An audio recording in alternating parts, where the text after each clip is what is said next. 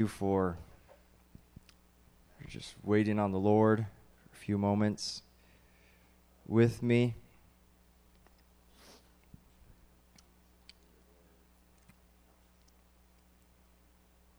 I think Sister Elena was there for a period of the time at CLC at college with me.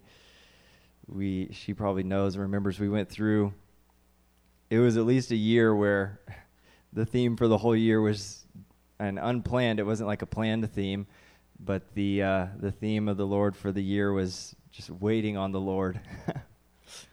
And I promise you, every single person in that college, including myself, who was saying it the most, got tired of hearing, "Let's wait on the Lord." And it's kind of funny because as difficult as that was, being in a place of leadership and in services or different things where all eyes were on me to make a decision or choose what we're going to do next. And then finally, after almost a year, most people got the idea, okay, we're just going to wait. We're not going to wait on the man, but we're going to wait on the Lord. And I'm thankful that the lesson in that didn't stop in college and in those years. Thankful to have Brother Adrian and Marcus with us again tonight. They're kind of in that season right now, Bible college.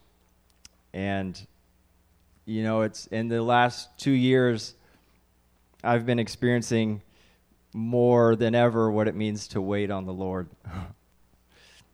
There's all kinds of things that I have planned, or I think that, okay, now that I'm through college, now that I have this type of job, now that I live on my own, now this, and this is all supposed to happen. And it's supposed to have happened by now, and it hasn't.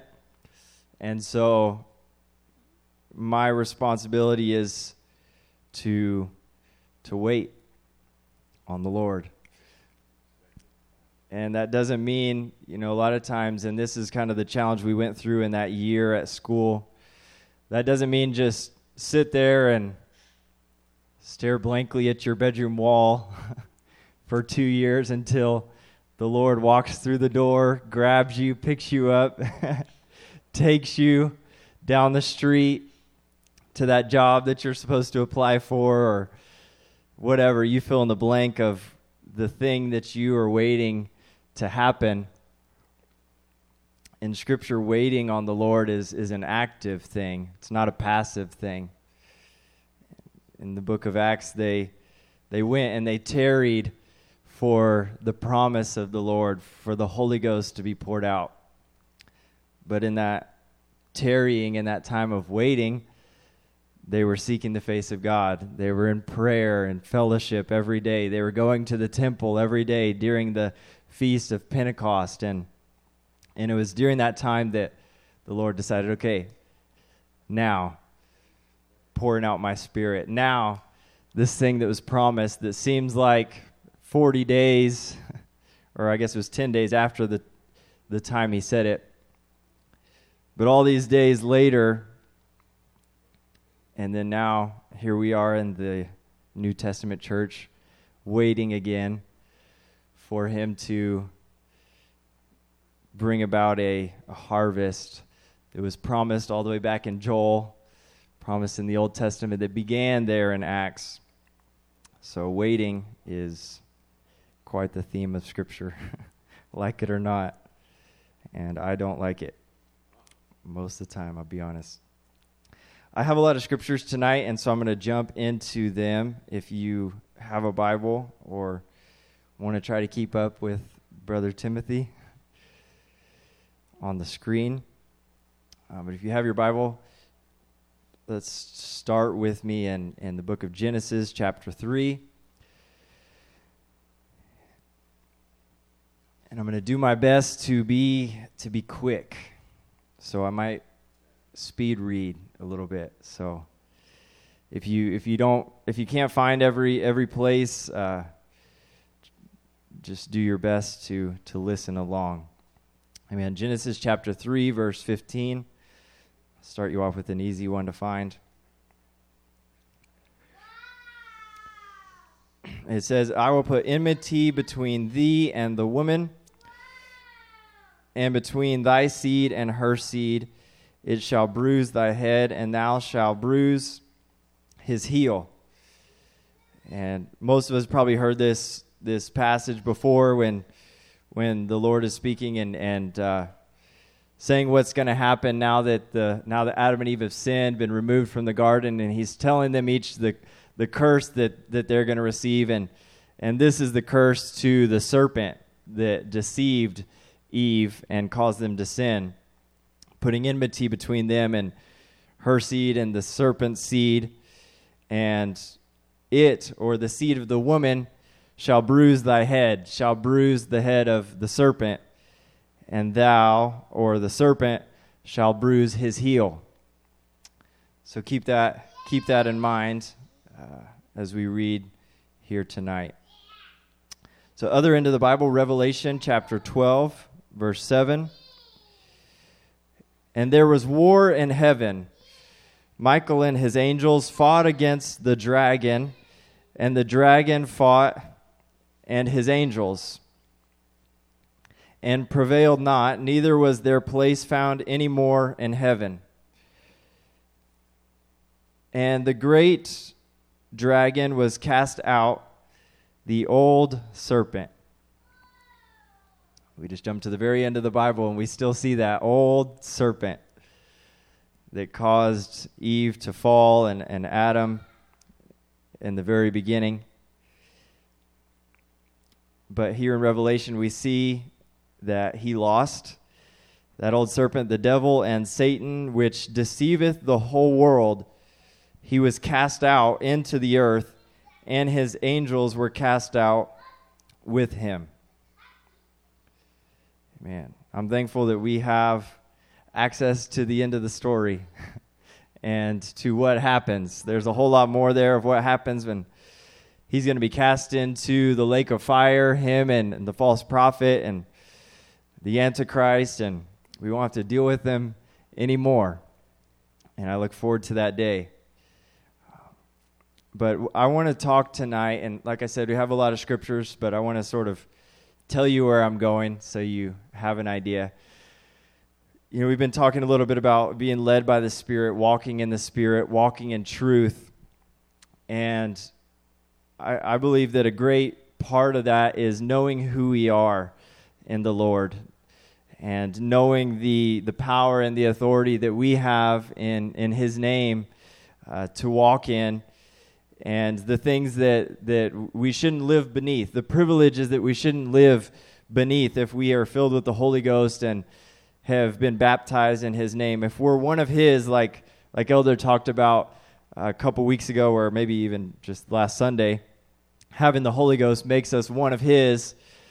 So if we're one of His, there's some things that we have the ability to do. And so I want to talk about that, walking in the Spirit. Isaiah chapter 14, verse number 12.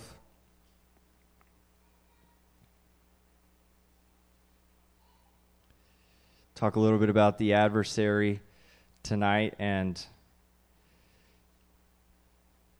how intimidating he is not. That's what I want to talk about. Showing us, reminding us how little he really is. Man, Isaiah 14:12. How art thou fallen from heaven? We just read in Revelation. We know how he was fallen from heaven. He lost a war. He lost a battle and was cast down. In the gospel, Jesus said, beheld Satan fall like lightning. He was cast out, and like lightning he fell from heaven. O Lucifer, son of the morning, how are you cut down to the ground? Which did weaken the nations? For you hast said in thine heart, I will ascend into heaven. This is where he messed up. This is what started the war in heaven. Satan getting in his mind and in the mind of a third of the angels, apparently, that, you know what, we can ascend above the place that we are right now. We can be more than we are right now. He said, I'll ascend into heaven. I will exalt my throne above the stars of God, and will sit also upon the mount of the congregation and the sides of the north. I will ascend above the clouds, the height of the clouds. And this is, I think, the worst one. I will be like the Most High. How foolish of a thought that is to get into the mind of Satan. And, you know, in the garden, the same thoughts are what he used to cause Eve to fall. He said, no, you're not going to die. You won't surely die if you eat of this fruit. But really, God doesn't want you to eat this fruit, because if you eat of it, you'll be like him. You'll be like God, knowing good and evil. So Satan, knowing that making that decision is what caused him to be kicked out of heaven, caused him to fall, thought, you know what, I'm going to take this perfect creation that God put here in this perfect garden, and I'm going to tempt them with the very thing that I fell to. And then maybe God will get rid of them and I'll win. But you know what's so powerful is about our flesh is the fact that not only are we made in the image of God and the likeness of God, but in flesh we are redeemable. We can be bought. We can be reborn. And that's one of the great differences of us and the angels is they have no flesh. And so I've thought about this a long time of how come Satan, he had iniquity in his heart, which is to go against the plan and the ideas of God. How come that happened and then he had no chance to repent, or the Lord didn't say, well, you know, it's okay, I'll give you a second chance? It was immediately the Lord said, nope, you're done. Out with you and the other third of your little group. And I believe the reason for that is because they're spirits. So there's no room for, they don't have their own free will. They don't get to make their own decisions. And the powerful thing about our flesh, as big of a weakness as it is also it's one of our strengths. Because you see in Scripture, in the story of the man possessed with, he said, behold, I am legion, for we are many. He was possessed with so many evil spirits that became his identity. And then you see the other example of the man in the tombs of the Gadarenes, and though he was possessed with many spirits, those spirits couldn't keep him and his humanity from running to the Lord on the shore when he saw him pull up. And so our flesh is essentially that line between the spirit world of light and the spirit of darkness. It's that dividing line that the angels don't have. They don't have that separation of light and darkness. They're either in light or they're in darkness. And us in the flesh, if we can slip into our flesh and then be pulled into evil and darkness, and even if we entertain things too long, we can be pulled into possession or spiritual influence. But at the same time, we have the ability to, in our flesh, surrender, decrease, and walk in the Spirit, be led by the Spirit. And really, it's all up to our will of whether or not we're going to surrender. Am I going to surrender to darkness and the temptation, the allure of the enemy, the sin that's pleasant for a season, or am I going to surrender and die to my flesh and walk in the Spirit of truth, the Spirit of light? I want to continue reading here and jump with me to verse 15, or actually verse 16. Still speaking of Lucifer, said, they that see thee, now watch this, I think this is so cool. This just exposes the lies of Satan. Verse 16, they that see thee shall narrowly look upon thee. I just see people like looking at him, squinting. I don't know if that's what it means, but that's kind of what I picture. They'll narrowly look upon thee and consider thee, saying, they're going to, I just imagine this group, once they see Satan, they're going to look and say, is this the man that made the earth to tremble? That did shake kingdoms? That made the world as a wilderness and destroyed the cities thereof? That opened not the house of his prisoners? And all the kings of the nations, even all of them, lie in glory, everyone in his own house. But you are cast out of thy grave like an abominable branch. And as the raiment of those that are slain, thrust through with a sword, that go down to the stones of the pit. And watch this, as a carcass trodden under feet.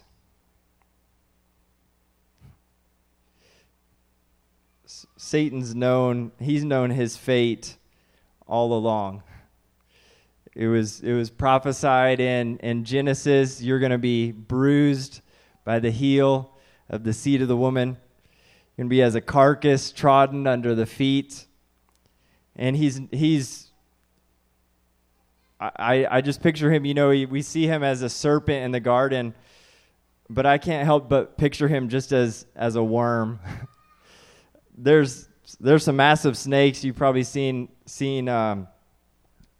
pictures or seen them at the zoo or different places.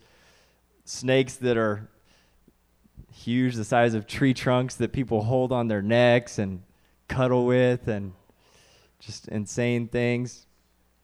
I remember one time in Stockton, we were in a coffee shop, and man, I thought it was an attack of the devil. We're there sitting, and this lady walks in just like it was a part of her, like it was one of her accessories, just wearing a snake on her neck, walking into this coffee shop, and it was living, it was alive, just looking around, and I was like, man, the devil is a liar. I rebuke that snake right now. I'll be honest, it got me a little stirred up. I was like, I do not like that. And that snake, though, it was bigger than my foot. Its head probably wasn't, but I think that's why I picture the serpent, the devil, as just a worm, something that can fit under my foot, that I can trod in, as the King James says, trodden under feet, because that's what he is. That's all he is. And he would try to get this picture in our mind of this anaconda that can swallow a gazelle, and he's nothing more than a serpent that can be trodden under feet, that is. Amen. Let's jump to the New Testament, 1 Corinthians chapter 15. Now I want to look at the positive side. Again, walking in the Spirit, who we are, the privileges that we have as born-again believers. 1 Corinthians 15, verse 20. I'm going to read quickly here. But now is Christ risen from the dead. Yes, he is. And become the firstfruits of them that slept. For since by man came death, by man came also the resurrection of the dead. For as in Adam all die, even so in Christ shall all be made alive. But every man in his own order, Christ the firstfruits, afterward they that are Christ's at his coming. Then cometh the end, when he shall have delivered up the kingdom to God, even the Father, when he shall have put down all rule and all authority and power. Verse 25. For he must reign till he hath put all enemies under his feet. Everyone say, under my feet. Amen. I think it was even mentioned in that song that was sang on Sunday. All kingdoms, or however it said it, be put under our feet or shall come down. I'm probably butchering it, but something along those lines of them being brought under the authority of God. Verse 26, the last enemy that shall be destroyed is death, for he has put all things under his feet. But when he saith all things are put under him, it is manifest that he is accepted which did put all things under him. And when all things shall be subdued unto him, then shall the Son also himself be subject unto him that put all things under him, that God may be all in all. So without getting into all of the scriptures that are within this Bible study of the death and burial and how Christ dying, I'll give you the short and condensed version. Christ's death was him being bruised, his head being bruised, or his heel being bruised, sorry. His heel was being bruised by him dying. But it was in that death that it bruised the head of Satan. And Satan thought, man, I've really won. I've really done something. I killed the Son of God, the man Christ Jesus, and so he got a little bit of a bruise on the heel of the Lord. But of course, in the resurrection, he realized his great mistake. Jump down with me to verse 50. And this is the importance of the gospel. Verse 50, now this I say, brethren, that flesh and blood cannot inherit the kingdom of God, neither does corruption inherit incorruption. Behold, I show you a mystery. We shall not all sleep, but we shall all be changed in a moment, in the twinkling of an eye, at the last trump.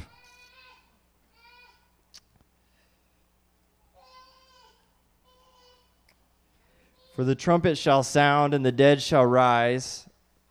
The dead shall be raised incorruptible, and we shall be changed.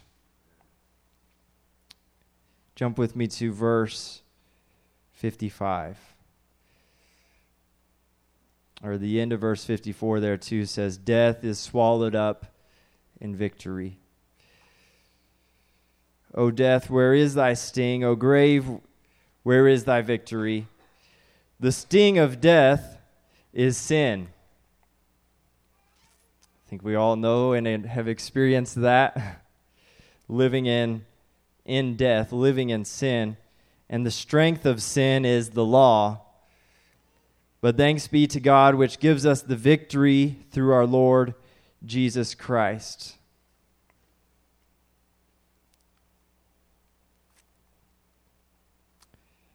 And one last passage here. Like I said, I'm going to read a lot. Probably catch all of us up on our weekly Bible reading tonight. Ephesians chapter 1.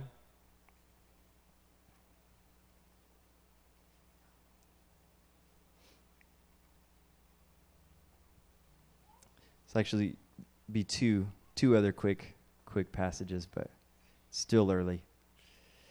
Ephesians chapter 1, verse 15. This is Paul obviously speaking to the Ephesians and telling them, and I think Elder even talked about this, at least from one of the Gospels recently as well, of how thankful Paul was to hear that people are still walking in truth, that they're still walking in the things that they've received revelation on.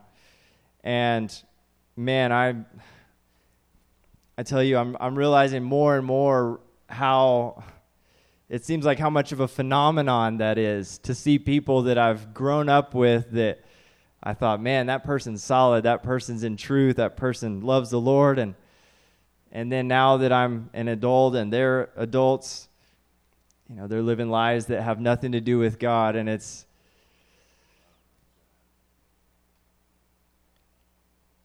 obviously it's tragic, it's sad, and I know the story's not over. but that's what the enemy would try to make them believe. But I realize more and more, man, how much of a privilege it is to faithfully be in the house of the Lord, to faithfully be together. So Paul says in verse 16, you can jump to, he says, I cease not to give thanks for you. And before that, he said, I heard of your faith in Jesus. So I cease not to give thanks for you, making mention of you in my prayers. Now this is a prayer. This is kind of the words of his prayer that he prayed. He said that the God of our Lord Jesus Christ, the Father of glory, may give unto you the spirit of wisdom and revelation in the knowledge of him. The eyes of your understanding being enlightened, that you may know what is the hope of his calling, and what the riches of the glory of his inheritance and the saints. What is the exceeding greatness of his power to usward who believe, according to the working of his mighty power, which he wrought in Christ when he raised him from the dead, and set him at his own right hand in heavenly places, far above all principality and power and might and dominion, and every name that is named. Can you imagine that? All the things that he's above.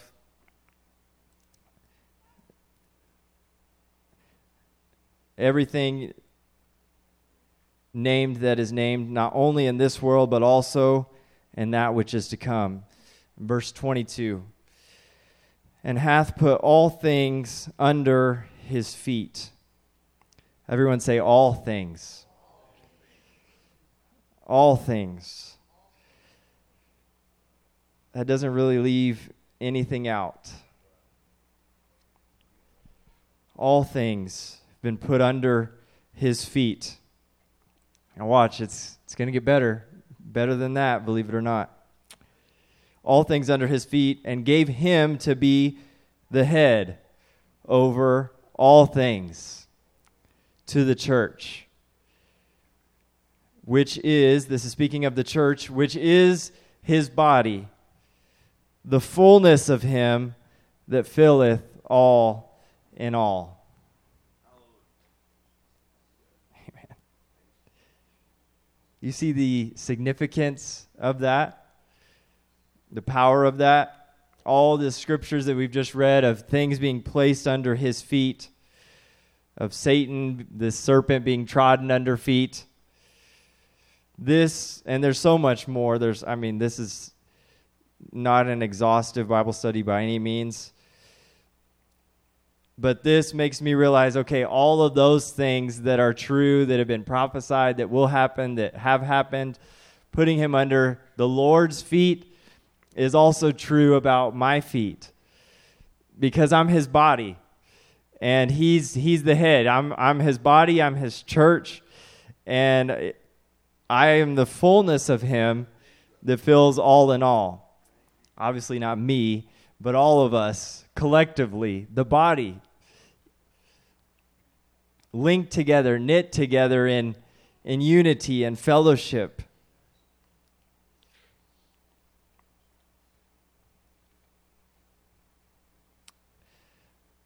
You know, I mentioned the different people growing up with and seeing them stray away, and even more recently, people that I've met and seen stray away. And I at times want to just bring the scripture and remind them, and I do at times remind them, don't you know the power that you have over these things that you think you can't be free of? Over these things that, you know, you're ashamed about. And I believe, I heard this said the other day, and I believe it, that somewhere in the heart of every person who's went away from truth, no matter how deep it may be, somewhere there is a desire for them to return. Again, no matter how deep that desire might be, it might be really deep, but I believe that somewhere it's there. Because they know the power of the Holy Ghost. They know the fullness of joy that comes in his presence, that's only in his presence, and everything else is unsatisfactory, it's void, it's empty. So once you've tasted, once you've seen of the goodness of God, of his fullness, you can go back, but you can never forget what true fullness is. And you can never I believe you can never get away from what true fullness in him is.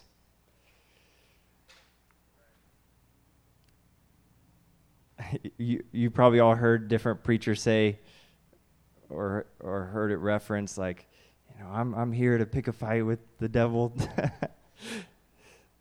I think that's funny because, the devil really, and this is kind of a snake joke, because the devil really has no leg in the fight. The fight's already over, and he knows it. There's another scripture that says there's only one God, and the devils, they believe it also, and they tremble. I believe you could substitute that word without changing scripture for God in that verse and say the devils believe truth, and they tremble, because God is truth.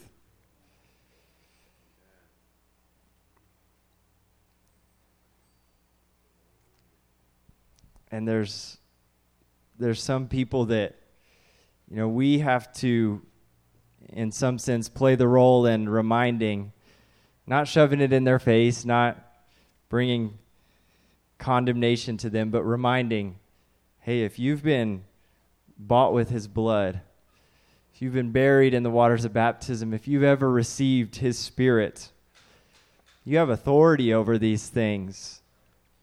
And you need to put them back where they belong, under your feet. One other verse, not passage, just verse, is the next chapter in Ephesians. I would encourage you all to read Ephesians. I was tempted to read the whole book tonight, but obviously I'm not going to do that.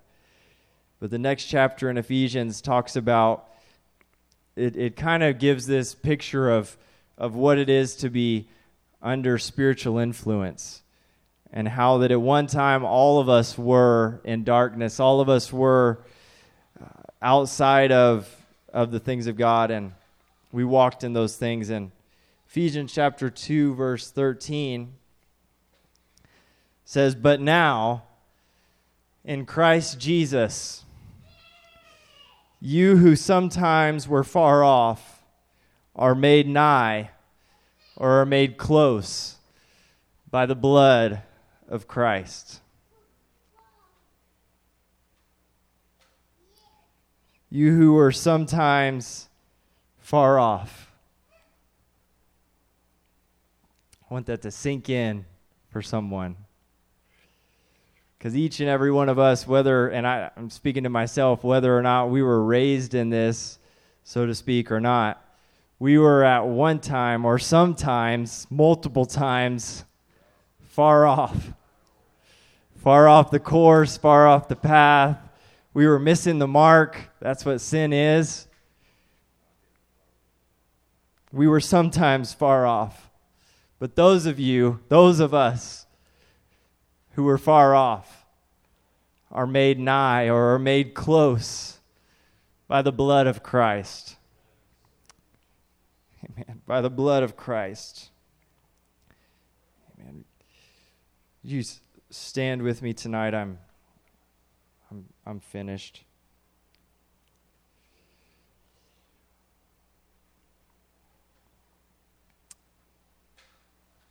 I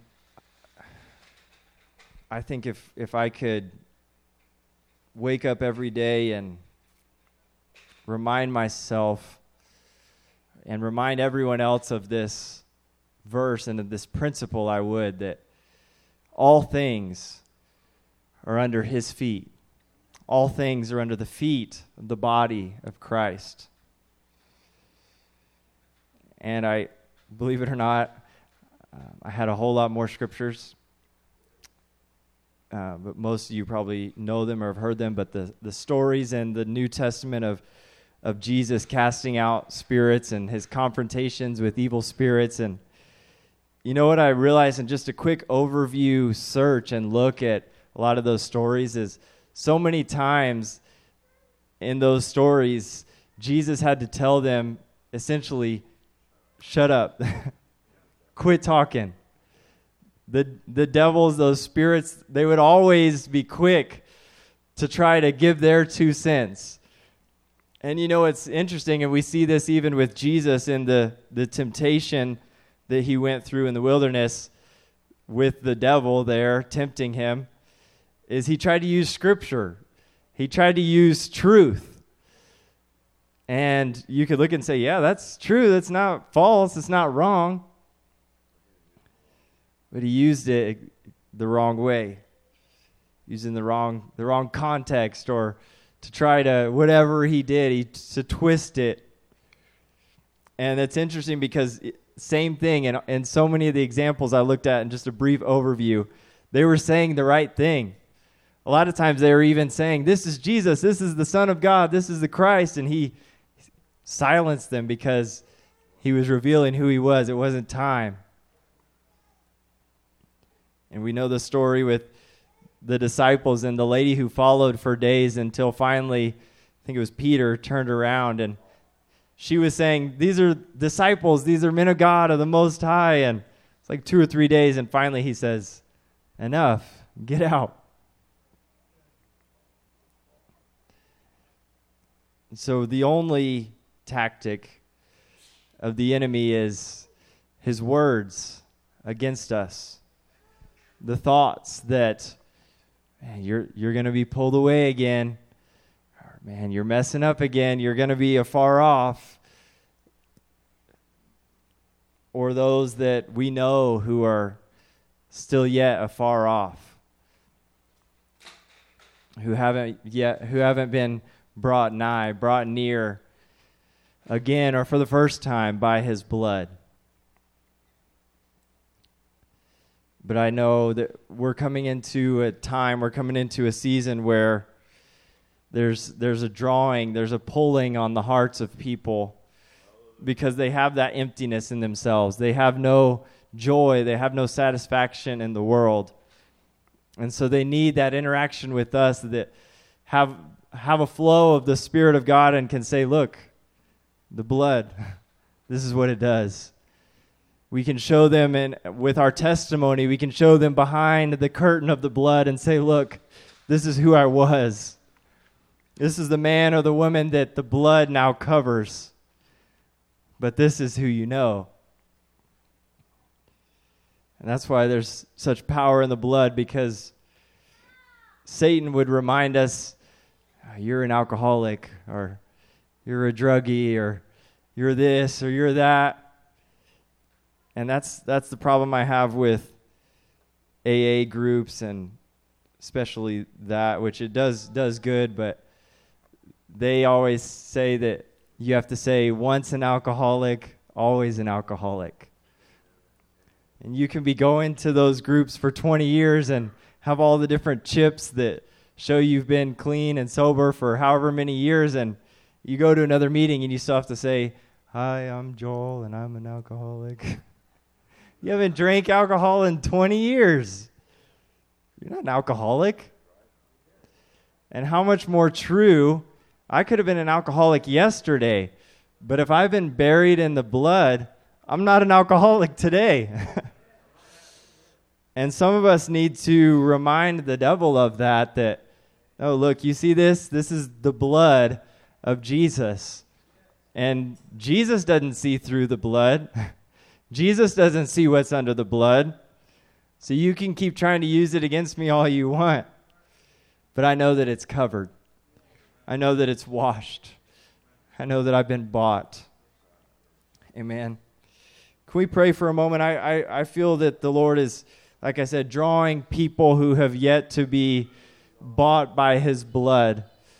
And it takes us remembering who we are in him, and that the devil's under our feet. We've been bought by the blood, that we have the power and the authority over all things. Amen. Jesus, we thank you, Father. Thank you for your blood. We thank you for the authority that we have in you, Jesus, as the head of this body, as this collective group of believers of your church. Father, and we walk in your authority. We walk in your wisdom, Jesus. We walk in the knowledge of you. And I pray the same prayer, God, for those that have yet to come. I pray the prayer, Jesus, of wisdom and revelation in the knowledge of you. Jesus, that those who've yet to be bought would come under the blood of the Lamb. Jesus, and that us here today would remember the power of your blood, Jesus, that still washes, your blood that still redeems, that still cleanses us. Father, I pray that we would walk in victory today. I pray we walk in dominion today and walk with all things under our feet. In the name of Jesus, in the name of Jesus. Or can we call out the name of a brother or a sister, someone that we know needs the blood? Jesus, we lift up those that are not yet under your blood. We lift up those, Jesus, that you're drawing in this hour. Father, we bring them to your ears again. We come with importunity tonight, Jesus. And I pray by the drawing of your Spirit that we would make contact with them, God, that they would receive the revelation of who you are, receiving the revelation of what you've done, of your blood that still works, your blood that still saves. In the name of Jesus, in the name of Jesus, send us out, I pray. Send us out, I pray, God, in this authority, this dominion. In Jesus' name,